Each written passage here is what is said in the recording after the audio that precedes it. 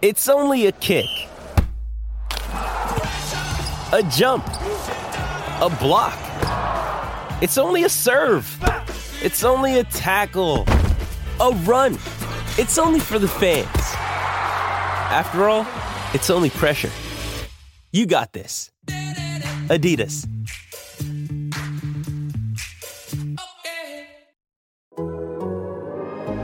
The Athletic.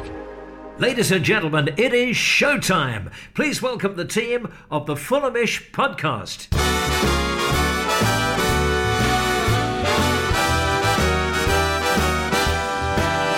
It's the Fulhamish podcast, your independent voice of Fulham FC. My name's Sammy James. Welcome to the show, brought to you by The Athletic UK.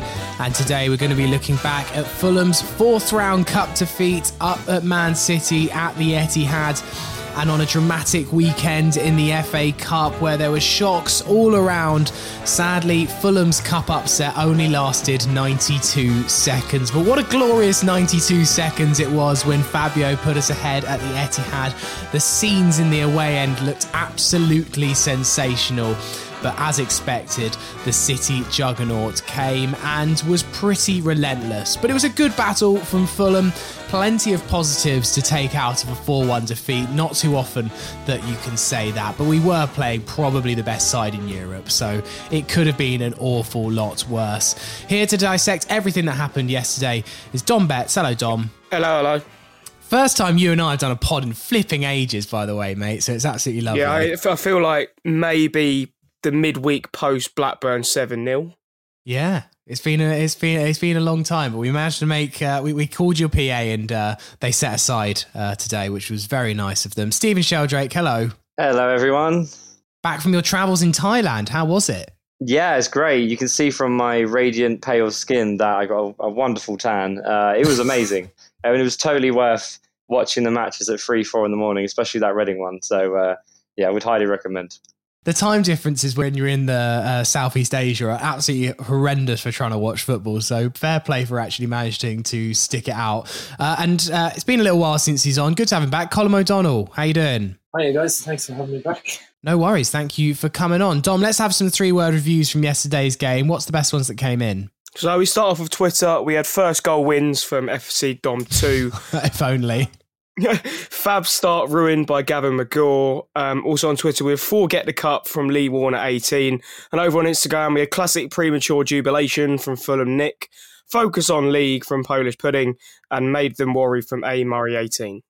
Yeah, let's start off with the start then. And what a frantic start it was, Stephen, to proceedings at the Etihad. Just a couple of minutes in, an unbelievable ball from Mitrovic, found Harry Wilson, who found Fabio Carvalho, and I couldn't believe what I was seeing. Here we were, prepared for the cricket score from Man City, and all of a sudden we're in the lead. I didn't know what to do with myself. I was there like, oh, God, it must be offside. It's not offside. Oh, and just starting to dream, like, could we hang on for some, like, heroic 1-0? But for 90 seconds, I really was in dreamland, just thinking, oh my God, we don't need a cup run this year. We don't really want a cup run. But if we had the chance to actually upset Man City at their own gaff, it would have been extraordinary. We'll come on to the collapse in a second, but it was a fantastic goal. And after the week he's had, I was really pleased with Fabio just to kind of do his talking on the pitch. Oh, definitely.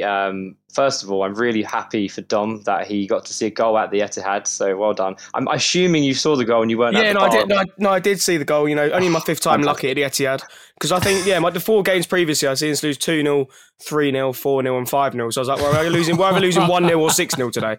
Those are the two options. But yeah, no, I was saying it at work today. Those 90 seconds when we were ahead was just absolutely phenomenal. You should have definitely left at that moment. Yeah, that's what me and my mate said it today. He was like, if we just left just before they scored their goal, it would have been the perfect day out. And like you say, Sammy, I mean, what a goal it was. That ball from Mitrovic to Wilson was incredible vision. I think it was one touch, if I remember rightly. And then Wilson doing what he does best. He had a very quiet game, in my opinion, but that ball across straight to Carvalho was just beautiful. And Carvalho showing the world why he's so good and really getting his name out there. Great we get to enjoy it for the rest of the season. And let's just enjoy that small moment, I guess. Yeah, Colm, I mean, I saw some comments afterwards, people criticising Mitrovic that, this shows he can't do it in the Premier League. But then I saw a tweet from Mike Bruce, who tweeted the goal saying, if Kevin De Bruyne had done that pass, everyone would be salivating, raving about it. It's an outrageously good pass. And look, the whole, if Messi had done that, we'd be talking about it for years trope is commonly said.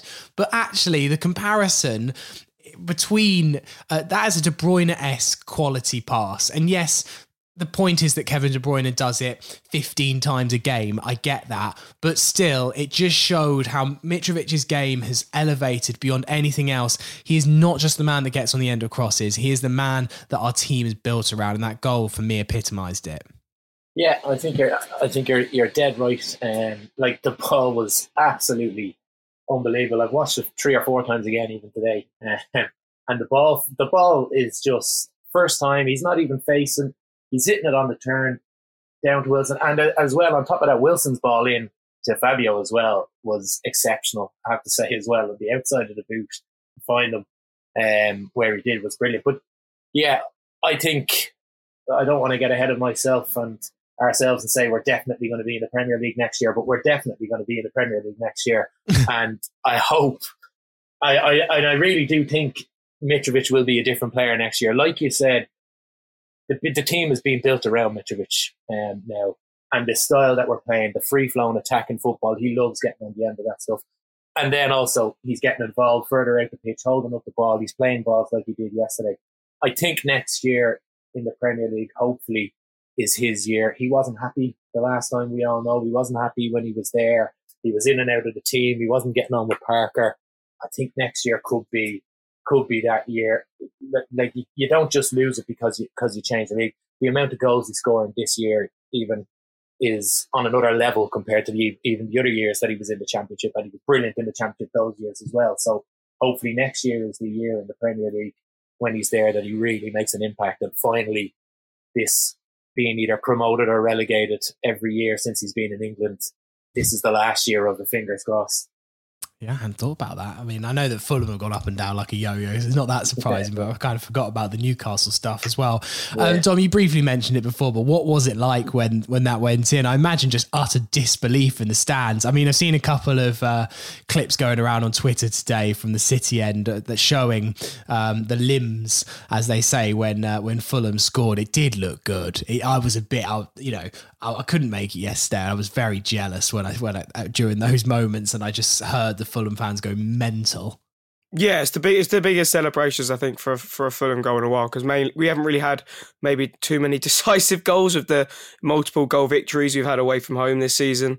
We don't need to list them all because it would take probably the rest of the podcast to list all the games we've won by 2 or 3 goals or even more away from home this season. Yeah, it was absolutely great, and it was actually the first time a lot of Fulham fans have been in a safe standing area in an English stadium. And I think the main thing was, unlike if it was, let's say it's at Hull on Saturday, you wouldn't be falling down about 4 or 5 rows of stairs and doing your shins and legs in.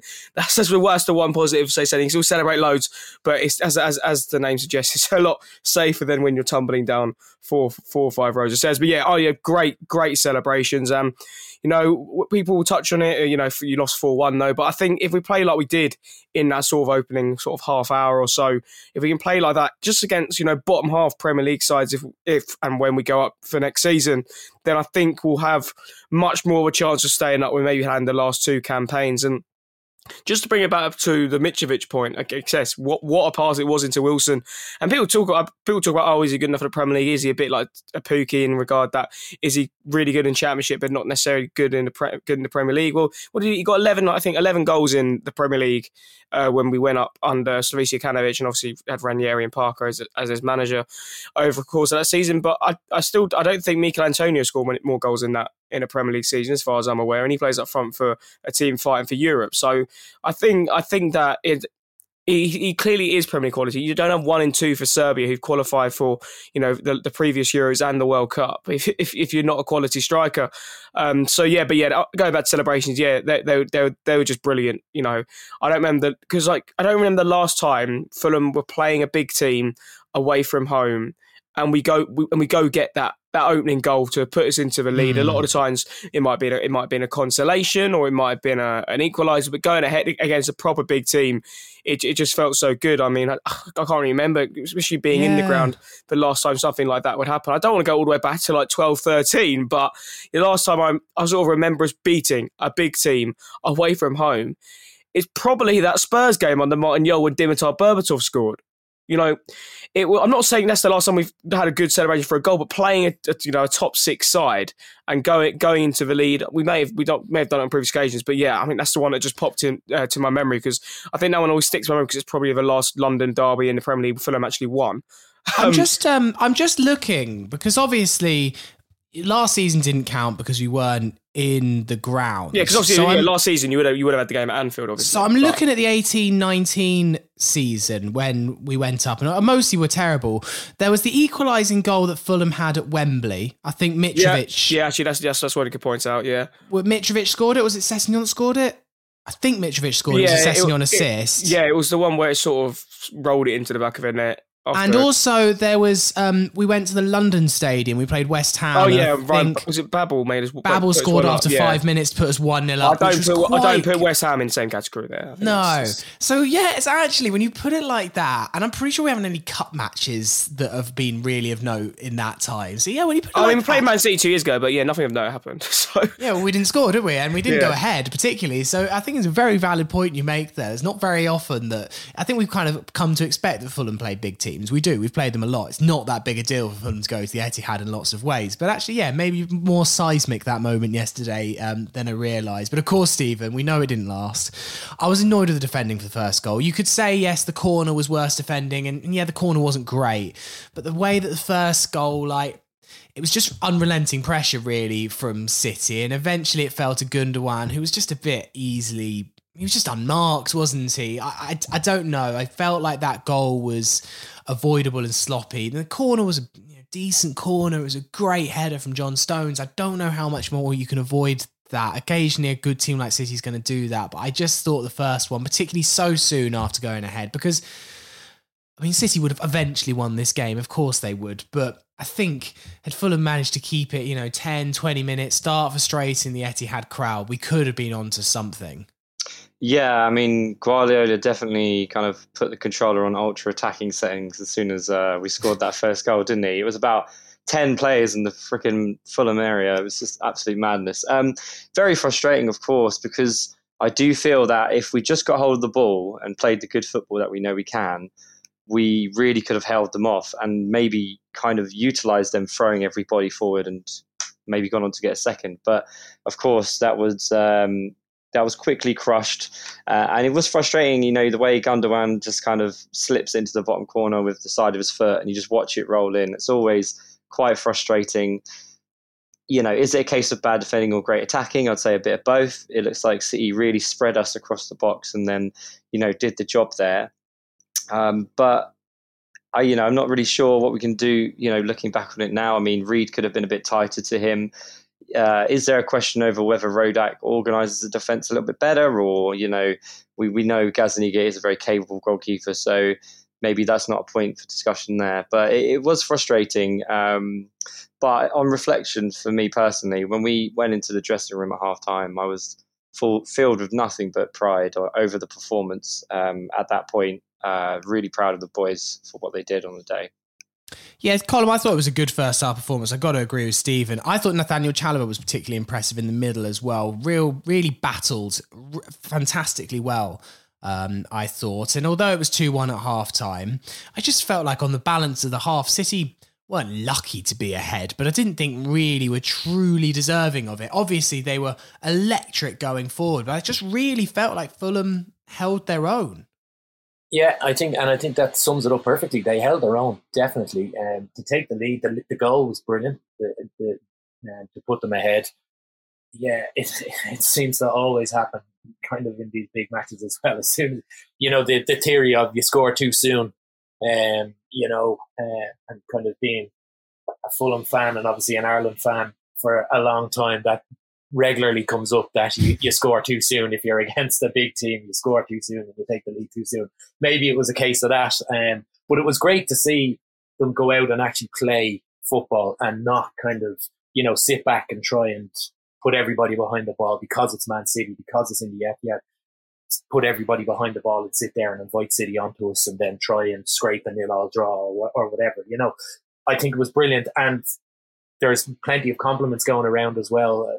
I saw a couple of kind of tweets throughout the day yesterday and today, and they were all very complimentary of how Fulham kind of took the game to Man City in the first half, how they played. And people were even saying it's the best anybody has played against Man City. That first half performance is, they played better than most of the Premier League teams have played against Man City today, up to this date. And you kind of have to remember as well, thinking forward to the Premier League, not every team in the Premier League is going to be as good as Man City. We really held our own against, like you said earlier, the best team in Europe. And it really gives me hope for next year that when we're playing teams in the bottom half of the league, when we're kind of playing anybody apart from, maybe the top 3-4, that you go and you actually think, right, we actually have a chance here. If you're playing City in the Etihad, you're really going, hoping for a bit of luck and hoping that we get something out of it. But in the other games, I really think we'll be going and we'll be saying, right, we have a real good chance of actually winning this game here, and it's going to be exciting, and I'm really looking forward to it. Dom, is there a case though of it's very easy for Marco to go all guns blazing because it's the FA Cup against Man City? Everyone goes like, oh, weren't Fulham brilliant? But ultimately we did lose 4-1 yesterday, and realistically we're always going to playing that style of football. Is it a bit foolhardy, that approach, trying to go there? Is that might be, if we do go up, Silva's undoing next year? Is that ultimately, as good as we are, if we try and play attacking football like that against the big six, we're mostly going to get taken apart? I spoke to David Mooney before the game and I said, yeah, we're going to go for it. We're an attacking team. Marco Silva's not going to go there and shut up shop. And he's like, yeah, I mean, that is music to our ears. That means City will win because we will just do it better than you. Yeah, but I think you should just compare it to our previous visits to the Etihad under other managers. Basically the other four times I've gone. So you've got, I know with the Tim Ream red card, our last fourth round tie, that didn't exactly help, but that was much where we were just sitting back and not offering much. There was the League Cup game in 18-19 where, again, we didn't attack really much there. Same with the league game. If I remember correctly, the league game, when I think we were 1-0 down, like the cup game, in like under 3 or 4 minutes. So I think, yes, you can say that, but we've still seen something different than we have in our previous 3 or 4 trips to the Etihad. So I think there are positives to take. And, as we've been mentioning, if we play like that against bottom half teams, there are bottom half teams. Let's say, for example, Watford stay up or Burnley stay up, for example. If we play them, we're still probably going to have more of the ball. And I think we can play a game. Obviously, defensively, there are sort of causes for concern. But I was speaking to a few Man City fans I know from England games yesterday, and they were saying, at least, and I was saying it today, at least we gave it a go and we did attack Man City. We weren't just sitting there ready to be beaten. We were trying to offer our game to them as well. And, they were saying, as we mentioned earlier, they were saying, you played better than what Chelsea did when they came here. Chelsea didn't even have a shot on goal, if I remember correctly, until like the 70th, 65th minute when they played Man City in that half-12 kickoff a couple of weeks ago. So, I think there are positives taken. I don't think it's like, but you can play Man City, you can go for it. I said, if we play like a Burnley or a Watford or even maybe a Southampton, we are going to give these teams a game. And I think this shows much more positive signs of us actually mounting a survival push than under our previous 2 campaigns. Stephen, in the second half, I was kind of hoping that Fulham could try and nick one, get back into it. The third for Man City really killed it as a contest. And of course, it came from the penalty from Jack Grealish. Still think it's very harsh. I can see why VAR didn't overturn it, but I just thought that he ran into Joe Bryan, really. I don't think Joe Bryan lunges for the ball and takes out Jack Grealish. I think he literally goes searching for the contact. I mean, just one of them, but typical Jack Grealish, really, isn't it? Well, that's exactly it. I mean, I think he was the highest fouled player in the Premier League, by a really large margin last season. So this is what Jack Grealish does. Man City are fully aware of his talents. That's why they spent so much on him, because he can fall over and then De Bruyne or whoever can just take the free kick or the penalty in this case. Really soft. I could see, the contact made by Brian, but I'm looking at the ball, and at that point, Jack Grealish has nothing on when that ball's gone straight into the keeper's hands. So it's really frustrating. It's very typical Jack Grealish style. And when it happened, I just kind of felt deep frustration, because you knew that was kind of the moment the game was over. And I had flashbacks to when we were under Parker and Sterling got that early penalty, I think. And it felt a bit typical, very Man City. But I mean, wow, what a strike by Mahrez for the penalty. I don't think anyone's saving that, despite Gaza getting really close. It was quite some finish, wasn't it, into the top left. It was amazing. Yeah, it was a good penalty. I mean, the fourth goal was a bit of a mistake. There's no need to really dissect everything that happened. Bit of an interesting one, whether it actually did come off Tim Ream as an own goal. But Colin, I thought Nico Williams yesterday on his debut was solid enough. I don't think we saw the absolute best of him yesterday, but I kind of got the impression that I think he will be a more than capable right back option. Whenever he was on the ball, he looked very assured. You could tell that he's played at high level, Premier League level, because he wasn't panicking at all whenever he got on the ball. And I think against a team like Man City, in the situation we were in, that's probably the best we can hope for, is that he just looked very, very assured. And if you're looking assured against Man City, you're probably going to look more than assured against Millwall on Tuesday. Yeah, I think that was a really shrewd bit of business, to be totally honest with you. You don't spend that long under Jurgen Klopp and as an understudy and with Trent, and don't pick up a few things and don't learn a lot from them. So I really think, and I think he'll play a lot. We know Kenny Tete's injury problems, and with Dennis Odoi gone, there is definitely game time there for him, and I think he will have a big impact over the next few months, and it'll be interesting to see. But yeah, definitely yesterday he seemed very solid. Didn't really do a whole lot wrong. I suppose, you're part of that back four that conceded 4 goals, but it's against the best team in Europe. You can't really. So it'll be interesting to see now against Millwall if he plays and how he does in that. But like you said, I think surely he should be well up to this standard, and I think he'll have a point to prove. I'm sure he'll want to go back to Liverpool and get game time next year, or maybe he stays with Fulham if they get promoted to the Premier League, or who knows. But I think he'll definitely have a point to prove, and I think he'll be up for it for these remaining however many matches there is. And yeah, I really like the look of him yesterday, and hopefully he'll have an impact for the rest of the season. And Dom, anything else really from the game that stood out to you being there in the stands yesterday? I think as soon as Man City made it 4-1, it was almost like a bit of a gentleman's agreement that they weren't going to embarrass us. They had the fifth that was disallowed. Fabio obviously missed quite a good chance to make it 4-2, which would have been quite nice, I think, and probably what Fulham would have deserved. I think 4-2 probably, if you look at the reflection of the game, probably would have summed up the match a lot more. Ream missed a header late on that was pretty close. Was there anything else really that you saw that was worth writing home about, or was it just a case of game done, move on?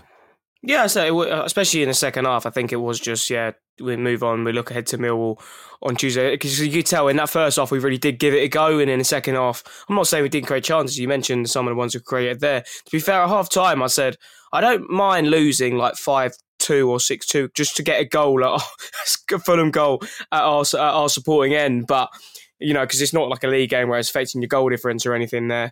There wasn't anything too much to write home about. I mean, the only things the more things that stood out to me were, I'd say, more negative than positive. For example, I don't think Gazzaniga is good enough. I think Rodak's clearly a better goalkeeper, but I didn't think goalkeeper position is a must improve there for next season, but I think potentially it is. I think everyone's looked at left back where Robinson is and left centre back where Tim Ream is, but I think goalkeeper might actually be another really important position we may need to improve on in the summer. Yeah, well, particularly if Areola isn't getting the first team spot, still feels like that might be a potential for next summer. I read that Areola has there's no there's no buy option in the West Ham loan deal, so maybe Areola might be an option again next year. Who knows? Yeah, I feel like we're all massively going back on ourselves after a whole summer saying, like, we didn't need Areola, Rodak deserved a chance. Listen to us, fickle. Stephen? Yeah, I just like a couple more points on the City game that I think are really interesting. First of all, like, I saw a lot of noise online complaining about our defence, as people do on social media. And first of all, obviously we're against Man City, so it's kind of redundant. But, you know, if you imagine us playing this style of football, but next season with reinforcement, so let's say, you know, Tim Ream's on the bench and you get an Anderson in. Of course, Anderson's amazing, but let's say you've got Anderson instead of Ream in that position, and maybe a bit more pace left back if Robbo was starting over Brian, for example. You know, I think that would be really interesting to kind of consider if we had that 1-0 lead, how just a bit of extra defensive stability could have completely changed the outcome of that game in that kind of crucial moment. So I think there's no point saying, oh, we're not ready to play Man City, because we're going to have lots of incomings if we go up. So that's the first thing to consider. And the second thing for me, a question I'd love to ask all of you and the listeners think about is, you know, would you rather lose 4-1 to Man City like we did, or would you rather lose 2-0 like we did when we were under Scott Parker? And I remember that game when we went there. I was full of absolute dread, and then watching it, it was the most boring game in the entire world when we lost 2-0, and I wanted to just throw my TV out the house. It was just awful. And yesterday, I was filled with so much optimism and at least like entertainment. And I think Dom will agree with me here, and I think you probably all do agree with me. You know, I'd much rather lose kicking and screaming and having a good, passionate fight against them than just sitting back and taking it. 100%. I think that, you know, giving it a go, and this, I'm not saying we really care what City fans think about us or our football team, but the respect we were getting from City fans, you know, City fans I've got, or people outside the ground, that at least we did give it a go, and we did show we weren't just trying to park the bus and keep it as low as possible. Obviously, these sort of situations change when it's a league game next season, because obviously when you're trying to avoid the drop, goal difference is a big thing that comes into the equation. I'm not saying we should go for it if we have Man City away next year and lose 6-1, but I think in the cup game it allows you more license to do that than if it was over in the final sort of last sort of run in of a league campaign. But yeah, I think that's the way it should be. There's no point just, oh, we're going to lose, let's just keep it as low as possible. At least give it a go, and you can see what happened. You know, we've seen shot results, you know. I know today they did end up both winning, but you look at what Kidderminster Harriers did to West Ham yesterday. You look at Plymouth Argyle did at Stamford Bridge. You know, obviously they went one up. It shows if you do take it to these supposedly better sides and they're not up for it on the day, you can get the results. And I think that's sometimes something we didn't get under Ranieri or under Scott Parker. Really, was that sometimes we sort of accepted that, oh, we're not getting anything from this game. You know, I often said that, you know, our top 4, top 6 home and away, don't expect anything. I'm not saying necessarily it's a free hit, but go for it, because, you know, these teams might be on an off day and they might not expect it, and you might be able to get a result. Well, I never forget Martin Jol when he went to Anfield and Fulham lost 4-0 and said something, I can't remember the exact quote, but something along the lines of Fulham shouldn't expect to win games like this. And I think that is an infuriating attitude to have. I think sometimes it can be a bit naive maybe to go into these games, but ultimately if you lose all of them 5-0 or all of them 2-0, apart from goal difference, which, when's the last team you ever saw get relegated on goal difference? It's been a long time. It doesn't make an awful lot of difference, particularly if that style then means that actually in the games that you're expected to win, there's a hangover into that, and then you struggle to win those games. I am happy if Fulham go up next season and give it a good go. And you see some teams that have come up recently and given it a good go. I think Leeds is the obvious example. Yes, they've been hammered a couple of times. They lost 7-0 to City earlier this season, but they win enough games generally to stay up, those teams that do go for it, that do have that attacking potential and believe in it. Generally, it gets them over the line. You might lose some games horrifically, but ultimately, you tend to get the job done. Yeah, I agree with everything that's said there, but I'm also a little bit wary about it, because I'm comparing when we were in the Premier League with Slav and when we were in the Premier League with Parker.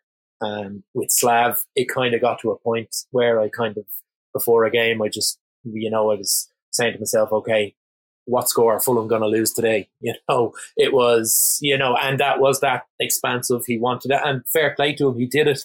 He wanted to play the same brand of football that got us to the Premier League, obviously. And look, it just didn't work out. Then with Parker, I never really had that feeling of, I always believed, stupidly probably, looking back on it now, but I always believed that there was a chance that you might get something out of the game, that you might win, you might get a draw, you might whatever. It never actually happened, but I was full of hope. Whereas just in that Slav season when we were playing that expansive football, I did really just kind of always think to myself, how much are we going to lose by today? I was never confident going into a game, and it got to that point. So I'd like to see a balance, definitely. I love the way Marco plays. I just don't want it to be, how it turned out with him at Everton, that kind of way.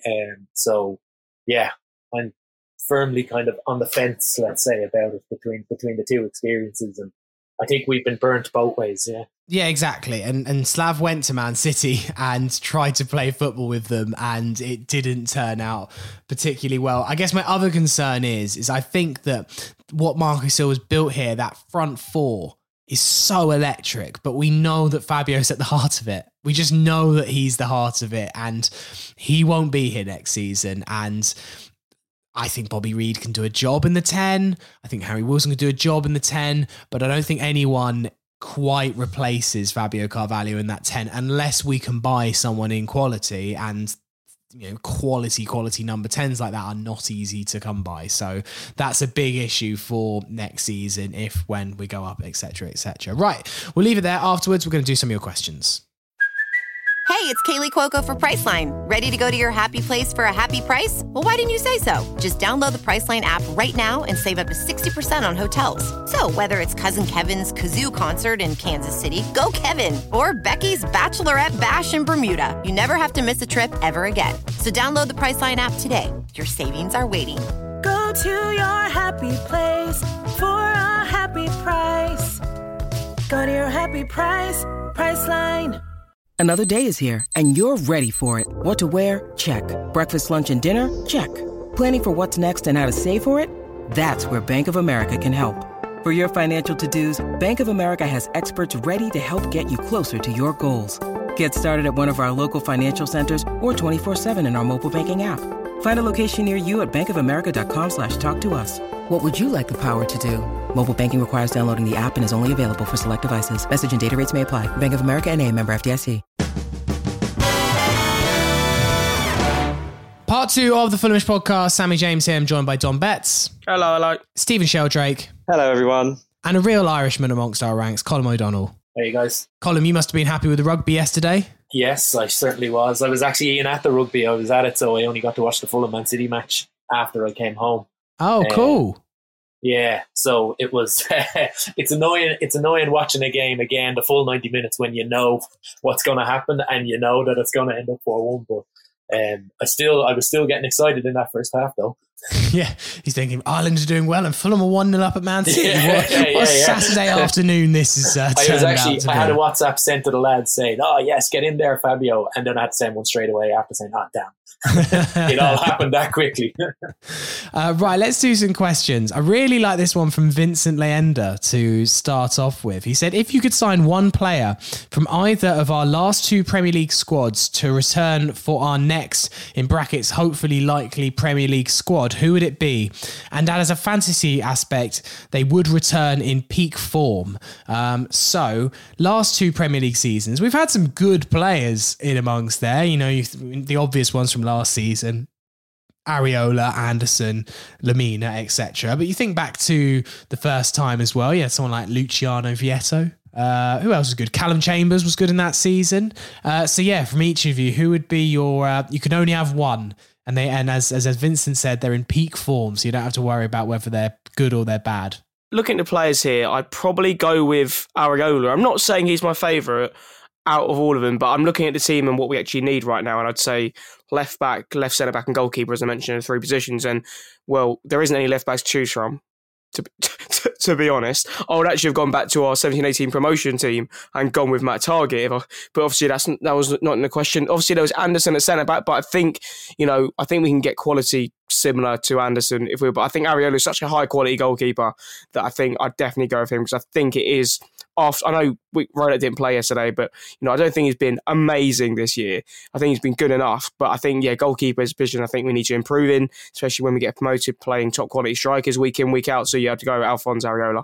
I have a very obvious answer and then a guilty pleasure. So I go with the obvious answer of Anderson, because he was just world class. I'm still crying every night over the fact that he's playing for Crystal Palace. Imagine Anderson in this current team. We would be such a force. That goal difference would be looking even better. My guilty pleasure, the one that gives me tingles, is Ryan Babel. I can't help it. The way he played, I loved his physicality. I loved the red hair and the skills he did. I just really enjoyed watching him play. And if we're talking like peak in form, I'd happily see him floating as cam or, left wing or right wing when needed, or even up front. I just absolutely love the guy. Usually drink, usually dance. Colm. Anderson, definitely, I think for me is number one. I think we do need to improve those centre backs. Poor old Kim Ream just never gets a chance in the Premier League, but I do think I'd love to have Anderson back. But there's a really obvious one that just came to my mind there. It's never ever going to happen. Harvey Elliott, I'd take him back. Yeah, he'd solve our number 10 problems. He's a superstar. He's going to be. It was an alright goal today, wasn't it? Yeah. He's going to be big time. So I'd love to have him back. I'm going to, all of your answers are perfectly valid. I'm going to go and break the rules of the question, but if I could have one loanee back from the last 5-10 years right now, I'd have Seko Fofana. Doing bits for, who did I say? Is it not? I thought he's in France, isn't he, Seko Fofana? Is it like RC Lens or something? Maybe. Yes, he's playing for Lens. Lens, yes. RC Lens. Yeah, good old Seko. He's absolutely tearing it up in the French league. He'd be an absolute fantastic signing if we could get him back. I am shocked that he's doing so well. Like, he was all right for us, but I never quite saw him being a European. What he did at Huddersfield away, that just showed the real potential that man had of missing on one-on-one and then tapping in the rebound. I mean, that was potentially one of the most incredible games that ever happened to Fulham FC. Right, next one from Elizabeth. She said, after yesterday, should we feel cheered or down on our prospects if we get promoted to the Premier League this match? I like that Elizabeth said if, not when. Good stuff, Elizabeth. I think this should be a sort of cause for optimism. If I remember correctly, when we reached the Championship last time, didn't we play Southampton in the third round? And we didn't really offer anything in the terror game of football like Southampton at home usually is. I don't remember last time, apart from that win in 18-19, I don't remember last time I enjoyed Southampton at home at Craven Cottage. I don't have too many good memories from it. Yeah. But yeah, I think we showed our attacking intent. I think it shows that how we're going to approach games against these sides. Yes, we lost 4-1, but as we mentioned, if you play like this against the bottom half teams, you will pick up more points than we have done in previous campaigns. I know you can look at the last Premier League campaign, and after that Liverpool win back in, I think it was the March of that season, we were, I think, only 1 point off Brighton, who'd played a game less than us. But I really do think, as we've mentioned with Leeds, as we've mentioned, even just other teams we've seen, if these teams who attack teams, even when Watford first came up, with the likes of Deeney and Ighalo up front, I think that it shows that if you do attack, you're going to be playing better football than a lot of the teams fighting in around you, and you are going to be picking up those wins. Yes, you might get, as we mentioned, a beating off some of the better teams, but you'll be beating the teams around you, and that's the most important thing. So the way we've been playing this season, because you remember when we came up 2 years ago, we finished fourth, and it was third the time before that. This time it looks like we're probably we'll get top two and hopefully even win the league. So I think it shows it's a better team than those teams, and I think what we want to see here is just this type of football continuing next season, and we don't change and sort of revert to type that we've seen in the previous two Premier League campaigns. Next question from Cheeseboard FFC, Stephen, saying, is it a reflection of what is possible with Fulham away fans if tickets are priced sensibly? It was obviously £10 tickets yesterday at the ground. I mean, the City fans seemed really up for it. I was kind of shocked. I was like, lads, you were always going to win this. Fulham in the FA Cup. I don't know why you care so much here. But look, it was also 3,000 Fulham fans that went to City yesterday, which given our away attendance, is a really impressive amount of fans to go to the Etihad yesterday. Do you think it was more than twice the amount we took to, nearly 3 times the amount we took to Stoke only a couple of weeks ago? Yeah. So do you think it's all down to price? Was it the glamour of the cup? Like, what was it that you think made it such a... It felt like a real occasion yesterday, and I really wasn't expecting that from what I thought was a fairly drab FA Cup meeting. Yeah, exactly. So, FA Cup 4th round, long journey, a game which you're always going to lose, and we bring 3,000 fans. I think it's exactly a price point issue, and something that should be strongly encouraged going forward, because, you assume that a lot of fans are getting the coach. They all live around Fulham and it's easy to get to. But someone like me who lives on the south coast, it's 2 hours on top of 2.5 hours on top of the coach journey. Sometimes that journey is difficult, and the pricing into that can become a real challenge. And when you start adding everything up, and the in a way, the Thameslink and Southern Rail are running at the moment. If you were to get the train, it'd probably take you the entirety of the day. I think my mate who lives down near Brighton, we got back to London at 11, and I still don't think he got to his house until about 2:30. And you have to factor in the copious amounts of beers you need to enjoy, a big away day and whatnot. And it is a real barrier, and it's a real treat for me to do an away day. And I usually try and do ones that are a little bit closer. I think it really is something that we should look at going forward and try and keep those costs down as much as possible, really. Yeah, indeed. Colin, I'll come to you on this one. Sammy, not me, Sammy asks, it's clear we are a few players away from having a great chance to stay up next season. How do you think this squad would do in the Premier League? I guess he's saying that if we signed absolutely no one going into next season, do you think we'd stay up? If you look at the rest of the Premier League teams that you've seen this year, I certainly would be fairly optimistic. I watched Burnley-Watford last night, and I really wish I hadn't. I'd be optimistic as well, I have to say. I do think, though, defensively we are a bit frail. So yeah, I don't think we'd be. I'd be optimistic that we might stay up, but I think it would be by the skin of our teeth, and I don't think we'd enjoy it. I don't think it'd be a good season to sit down and watch. Whereas I think if we just improve that backline slightly, I think we have a great chance, and we have a great chance of kind of finishing mid-table next year in the Premier League. If I'm totally honest, I think just attacking, we are just awesome at attacking wise. We just there's just no stopping it. But like you said, obviously as well, Sammy, Carvalho is key to that, and he's central to that. So if we lose him, but if we keep him, if the rule is that it's the exact same squad, maybe that makes up the best way to defend is just to attack more, I suppose, might be a way of getting around it. But yeah, I think we would, but just by the skin of our teeth. I think if we want to have a good season, an enjoyable season, I think we probably need to strengthen in defence. Yeah. You watch Fabio Carvalho's reaction to the penalty going in, by the way. There was an angle that showed Fabio getting really pissed off when that penalty goes in. You try telling me he doesn't give a shit. He cares, that lad. I don't care. He might be leaving this summer. He cares. And maybe it's just because he cares about any match of football that he's playing in. But he looked annoyed. And although he wasn't happy to see that penalty going in, I was happy just to see that little bit of emotion from Fabio. And it was great, actually. The fact that he scored within whatever it was 3 minutes of his first game after all that speculation and everything that happened, and that he like 3 minutes in, he gets the goal. It's just perfect, isn't it? To show his intent and to show that he is up for it for the rest of the season, and he's not just going to rest on his laurels now and wait for Liverpool to come calling again. Yeah, signed a ting, Fabio.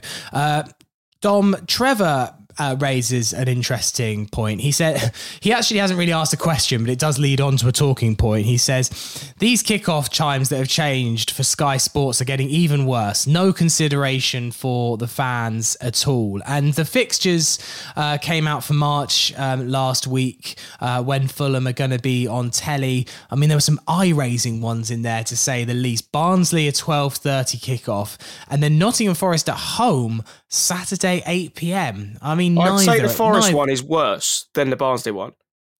Okay, I assume you're thinking of Forest fans here. It's kind of okay-ish from a home fan point of view. Yeah, if you analyse it, because I think for the 12:30 in Barnsley away, you can still get there with a train, leaving at like 8:30, 9 o'clock ish. So it's not like you got to get like a 7:01 from Euston and change 3 times. But yeah, it's not a good kickoff time. We can say the least. But 8 o'clock, Forest fans trying to get back from that is just, why can't it be 5:30? Or why can't it be? Why can't you have 2 games on at 12:30? Why do you need an 8 o'clock game in any league on a Saturday? Yeah, I don't really understand. I also can't imagine that the TV audiences are worth it. Who's actually going, oh, you know what? No, I won't go out on Saturday night. I'm going to watch Fulham Forest because I'm a neutral that really loves my football. Yeah, so the only people who are going to be watching it is when it's just on in the pub that they are currently in, and it's just another game of football that's on. Maybe that is the attraction. Maybe that is what Sky Sports want. There's some viewing figures in the fact that I guess because they have the 5:30 kickoff in the Premier League on a Saturday, so maybe just get a double header of football, and they know a lot of people will just keep it on after watching whatever the Premier League 5:30 is that day.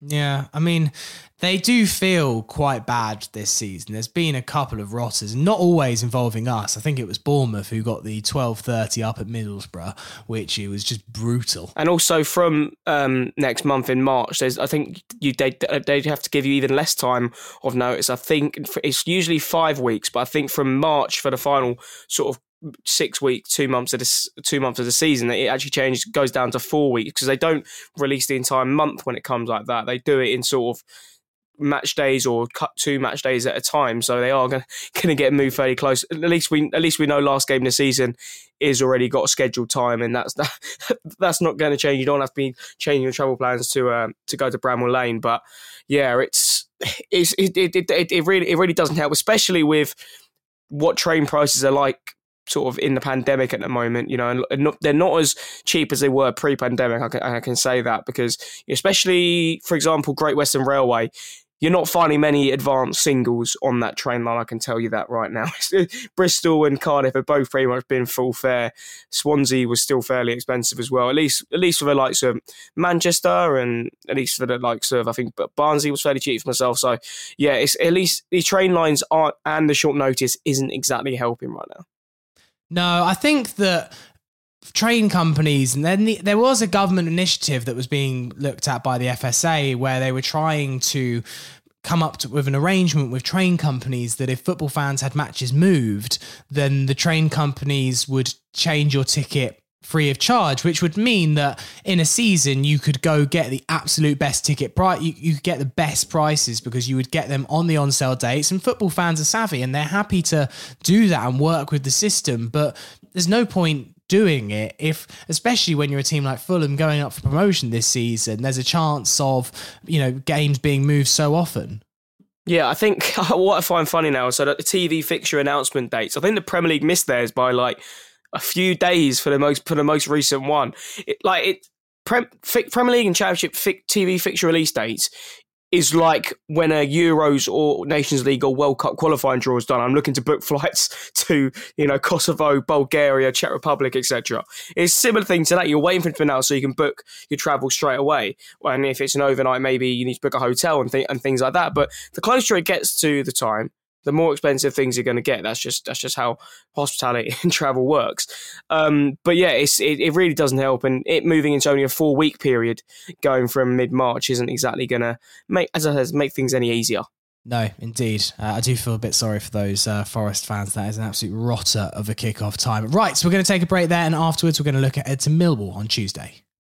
When you need mealtime inspiration, it's worth shopping Kroger, where you'll find over 30,000 mouth-watering choices that excite your inner foodie. And no matter what tasty choice you make, you'll enjoy our everyday low prices, plus extra ways to save, like digital coupons worth over $600 each week. You can also save up to $1 off per gallon at the pump with fuel points. More savings and more inspiring flavors make shopping Kroger worth it every time. Kroger, fresh for everyone. Fuel restrictions apply.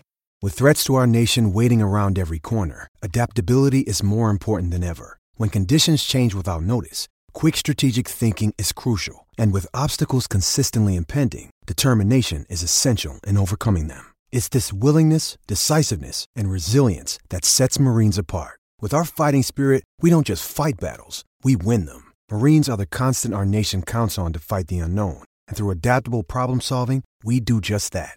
Learn more at marines.com. Part 3 of the Fulhamish podcast. It's Sammy with Dom, Colm and Stephen. Looking ahead to Millwall then on Tuesday, back at the Cottage and back to league action for the Whites, looking to get back to winning ways. Someone is having a firework display, by the way, next door to me, which is quite annoying at the moment. So if you hear a massive bang, that's why. I don't know why 8:15 on a Sunday evening in February requires fireworks, but hey-ho. So Millwall on Tuesday, who have not been having a great time of it lately, Dom. They got quite a good win over West Brom a couple of weeks ago. Yeah, but everyone's beating West Brom at the moment. So yeah, but and they've sacked Valerian Ismail last week and appointed Steve Bruce, which is... I do find it funny with Steve Bruce that he's managed Birmingham, Villa, West Brom, Newcastle and Sunderland, Sheffield Wednesday and Sheffield United. Is he going to get Wolves soon to complete the Midlands quadruple? Is he going to go manage Bolton next because he also managed Wigan? It's quite funny. Clearly a very loyal man, clearly. Yes. Steve Bruce. But Millwall not having the greatest of seasons, Dom, this should be a good opportunity for us to get back to winning ways. Yeah, and when we played them earlier on in the season, I know we only won 2-1, but in that game we absolutely battered them. We could have won that game about 6. That could have been another 7-0 that game, especially in that first half where we scored those 2 goals and it looked like we could go on to score 7. But yeah, as you mentioned, Sammy, that West Brom win, I think their only league win in probably 5 games. I think they've had a couple of draws, but yeah, I think they've only won 2 in 7 or something like that. The whole Jed Wallace situation isn't helping him, one of their best players. There was rumours, I think there was a bid submitted from Nottingham Forest, I want to say, for £7 or £8 million on deadline day. I think he's only got 6 months left on his contract as well. But that was rejected. It looks like, obviously, they don't want to be getting rid of their best player and not getting one in with 6 months left of the season. And I think he's been rumoured to move to Turkey in the summer. But yeah, they're not having the greatest season, not like when we both came together on that, I think it was an April or March evening where, we were both on those really long unbeaten runs together on that Friday night down at the Den. But yeah, this should be a way to get back to winning ways. Obviously, with the loss to Manchester City and the draw to Blackpool in the league last time out, they also, when we play them, would have had a week off. They obviously didn't play this weekend. Their league game didn't go ahead because whoever they were scheduled to play will probably still in the FA Cup. And yeah, I think they drew with Preston last time out last week. So this will be their first game in a week. So they'll be fresh, ready to go. But, I think Fulham, just this will be a nice game for us to get back to winning ways ahead of a tough trip to Hull next Saturday, who've had a good run of form themselves, beating both Blackburn and Bournemouth in recent games. So yeah, I think this is a good game for us to get back to winning ways, and hopefully we can put a few goals past them under the lights at Craven Cottage on Tuesday night. Yeah, Colin, what kind of side are you expecting here? We'll have a few returnees. We should have Robinson back from the US after playing 3 games in Siberian weather. I don't know who did the scheduling for the US, but they sent, where are 3 coldest places in the whole of the continent that we could play a football match? Let's go there. And we'll have Decordova-Reid back. We will have Seri back. Of course, he came off the bench yesterday at City. So quite a lot of options suddenly for Silva in a time where he hasn't had that much option. Do we see wide-scale changes, or will we see that kind of solid team, do you think, that was playing maybe 3-4 games in a row with kind of Kearney, Reid, Robinson at left-back, etc.? I think yeah, we'll see a few changes. I think obviously Rodak will come back in anyway for Gaza. Chalobah, I presume, will drop out for Seri or Kearney. It was interesting to see yesterday actually that Seri was on before Kearney, so maybe that's an indication as to what's going to happen on Tuesday, that maybe Seri is starting. I was surprised to see him involved at all yesterday, to be honest with you, Seri, since he's just fresh back, but maybe that's an indication as to what's going to happen on Tuesday. But I think, yeah, apart from those two, I don't really see any other changes, to be honest with you. Obviously, the front line is going to stay the same. Mitchell Gabano, Carvalho, Wilson, the usual, and Harrison Reid, I presume, will be in there as well. Yeah, maybe maybe Robinson, but I think after after what he's been through over the last week or so, I'd say he might stick with Joe Bryan. But maybe he'll surprise us with Robinson. But yeah, I think it'll just be Rodak and possibly Seri, I think, to come in.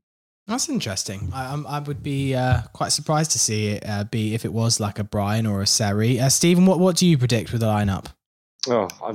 First of all, I'm just really excited for this game.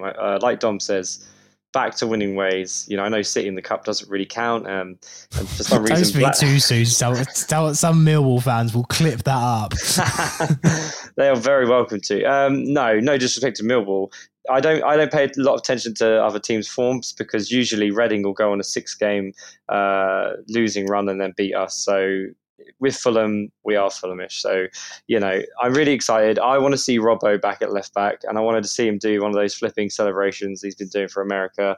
I think he's red hot at the moment. I am missing him a bit. So, yeah, hoping he goes straight back in, like you say, Rodak back in between the sticks. And yeah, what a great headache that Silva's got now with team selection. We've come through a period with, a few players short, and we've come out, very strongly in an amazing position. So hopefully we can crack on and grab 3 or 6 points the next couple of games and give ourselves some breathing room. Would be absolutely brilliant, wouldn't it? And who doesn't love a London derby under the cottage lights on a Tuesday night? Who doesn't love hearing the word Mill through Bishop's Park the entire way from Putney Bridge Station? Can't wait for that on Tuesday. I mean, Dom, this is an excellent run of fixtures now for Fulham. I think this next 5, Fulham can wrap up the league in not a mathematical sense, but I think you can win 4 out of 5 very easily, and I don't really see any reason that it's not 5 out of 5. I think Millwall's winnable. I think Hull is winnable. They lost to Preston. I know they went on that run earlier in the season, then they decided to sack Grant McCann, the man that had kind of made that happen. So I think Hull are back where they were, really. Huddersfield have been good this season, but it's a home game, and I would expect us to beat Huddersfield. Then you've got 2 teams in and around the relegation zone in Peterborough and Cardiff. That is as good a run as the Championship could serve us at the moment. And I'm not saying it's a foregone conclusion, because nothing in football is a foregone conclusion, but that right there is a win us and win the league. Yeah, I think so. And I think I've looked at it multiple times. Obviously, our tougher games are towards the end of the season, but hopefully we had the promotion and potentially even the league totally wrapped up with then, going to the likes of Bramall Lane, playing, Blackburn at home, going away to Bournemouth, things like that. So this is a run now where we can really build some momentum after that disappointing result against Blackpool. And, with the way Bournemouth are playing, especially as the game that's going on right now, I believe they're 1-0 down to Bournemouth and only had 1 shot and not on target in the first half against a team in the National League. So if that's Scott Parker's cup football for you, I don't know. It's over. It's over. Literally, as we're recording, Boreham Wood have beaten Bournemouth. Well, my mate who's a Boreham Wood fan who's there must be absolutely loving life. I'm sure he's going to be very hungover in work on Monday. I think that Bournemouth have had 82% possession and 2 shots on target. I think that just explains Scott Parker's football. So they're always going to drop points, I think, because they're going to have games where they'll squeeze victories, but there's going to be games where they're not 100% on it, and teams can surprise them, as we've seen multiple times this season. So, yeah, I think that these 5 games are so crucial now. And as you said, you can't say, we're going to go win the next 5 games. But we said this about runs before. If you analyse each game individually, you go through, we should win that. We should win that. And we should win that. Well, let's see how it goes on Tuesday against Mill at the Cottage. Those of us that were there at the Den back in August, as you say, Dom, it should have been 6 or 7. So if we can perform half as well as we did that night, the biggest travesty, the fact it was only 2-1 in the end, really, wasn't it? And we actually had to hold on after. I genuinely think we played better in that game than we did in a few of the 6s and 7s games. Yeah, I think we did, and I think with this, it just these sort of runs you do get in the season, and I think we mentioned that we are running towards the end of the season where we are playing tougher teams. If we are in this good run of form, it's going to give us so much more confidence for those games. And I think that's so important. And I think, I'm not saying we can't go to Bournemouth and win, we probably will. And I'm not saying we can't go to Bramall Lane on the last day when the league's probably already wrapped up because you're about 15 points clear. But I think that, this, as you said, will not decide our season, but will show that we can really win this title and maybe even score promotion at Atalanta. In a dream world, we secure top 2 away at Loftus Road. That'd be quite nice.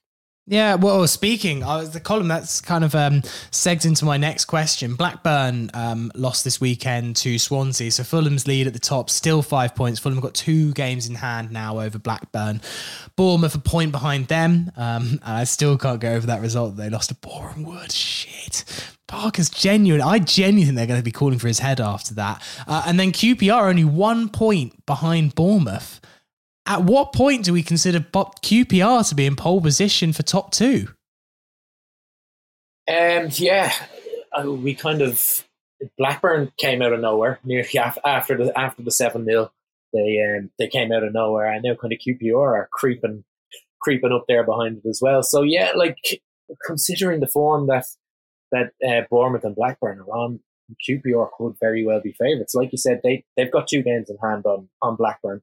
And only 2 points behind them. Only 1 point behind Bournemouth. Bournemouth are not going to win every game between now and the end of the season. I think they'll lose quite a few because they really are kind of going backwards considering how they started the season. I really thought we were never going to catch Bournemouth, and I really thought we were going to have to settle for second at best. But they really have kind of fallen off a cliff. Then they kind of come back with the odd good win, good performance. But I do think QPR now are the favourites to get into that second spot. And definitely they should be overtaking Blackburn, and with only a point behind Bournemouth, I would be fancying QPR definitely all day over Bournemouth, unless Bournemouth decides Scott Parker's not the man for the job anymore and they get the new manager bounce. Maybe we'll bring back Woodgate like they did last season. Yeah, exactly. Why not? Classic Bournemouth move. Just get Jason Tyndall. He must be knocking about somewhere. Stephen, I mean, sorry, this is kind of shock news mid podcast, but genuinely, they could sack him. That's abysmal. I mean, look, fair play on Boreham Wood, and they are having a great season, Boreham Wood. I don't know an awful lot about it, but I know they've only lost 2 games this season, and they are flying. But wow. Well, Sammy, you may not have heard this expression before, but football's all about fine margins, and that's what wins you games and loses you games. Look, Bournemouth are going to be focusing on the league now. So I love the fact that they've fallen off a cliff. Scott Parker's going to be absolutely fine. They love him. They wanted him. In my opinion, he's kind of overachieving on the grand scale of the whole season. But I am very much enjoying this dip in form, because there was a time where we had also dropped, and I was a bit worried that we were just going to keep falling, but we just picked ourselves back up, and that was great. I am so excited about, we're discussing maybe we can win the next 5 games, and I very much like to take it one game at a time and look at the small milestones. So for me, it's Mitro smashing that goal scoring record against Tony, and us. This sounds really pessimistic, but just getting over that line so that we're guaranteed playoffs. And the next thing is, guaranteeing second place and winning that title, because those things are achievable and around the corner very soon. And we can start to get excited about these realistic goals. And my goodness, we could be lifting silverware at the end of the season, not a 3rd place, 4th place playoff cup, but the championship belongs to. It would also just be nice to not have the stress of playoffs. That's true. It will feel nice to be able to watch them while we've been in the league and not worry about what's happening. I mean, and going back to the Boreham Wood point, I mean, they've only got Frank Lampard next, so they'll probably be sailing straight through to the FA Cup quarterfinals. I've got a stag on the weekend of the playoff final, so yeah, if we could just avoid that, just for my own personal benefit, that would be absolutely wonderful. Stag do at Wembley, Sammy. That sounds like the ultimate party. Yeah, no, sadly the stag do is definitely in Manchester. I could make it. I did look it up, and I've made sure I'm free. But I really, really just want to be able to, go watch that in a nice pub garden and watch, I don't know, Bournemouth versus Huddersfield, something like that, and just see who comes up with us. But look, you're right, Stephen. 1 game at a time.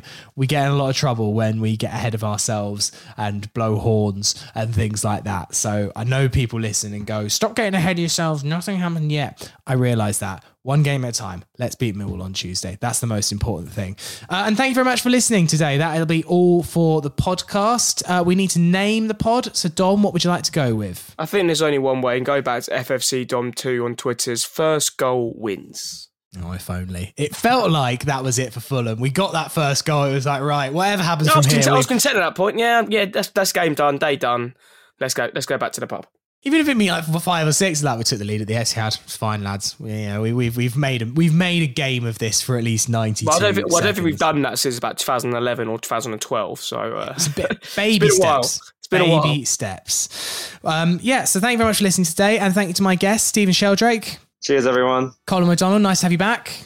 Thanks, everyone. And Dom Betts. It's been a pleasure, mate. Thursday Club will be back in the week with myself, Jack and Peter, looking back at the Millwall game and looking ahead to that trip to Hull on the weekend. So until then, have a great start to your week. Come on, you Whites.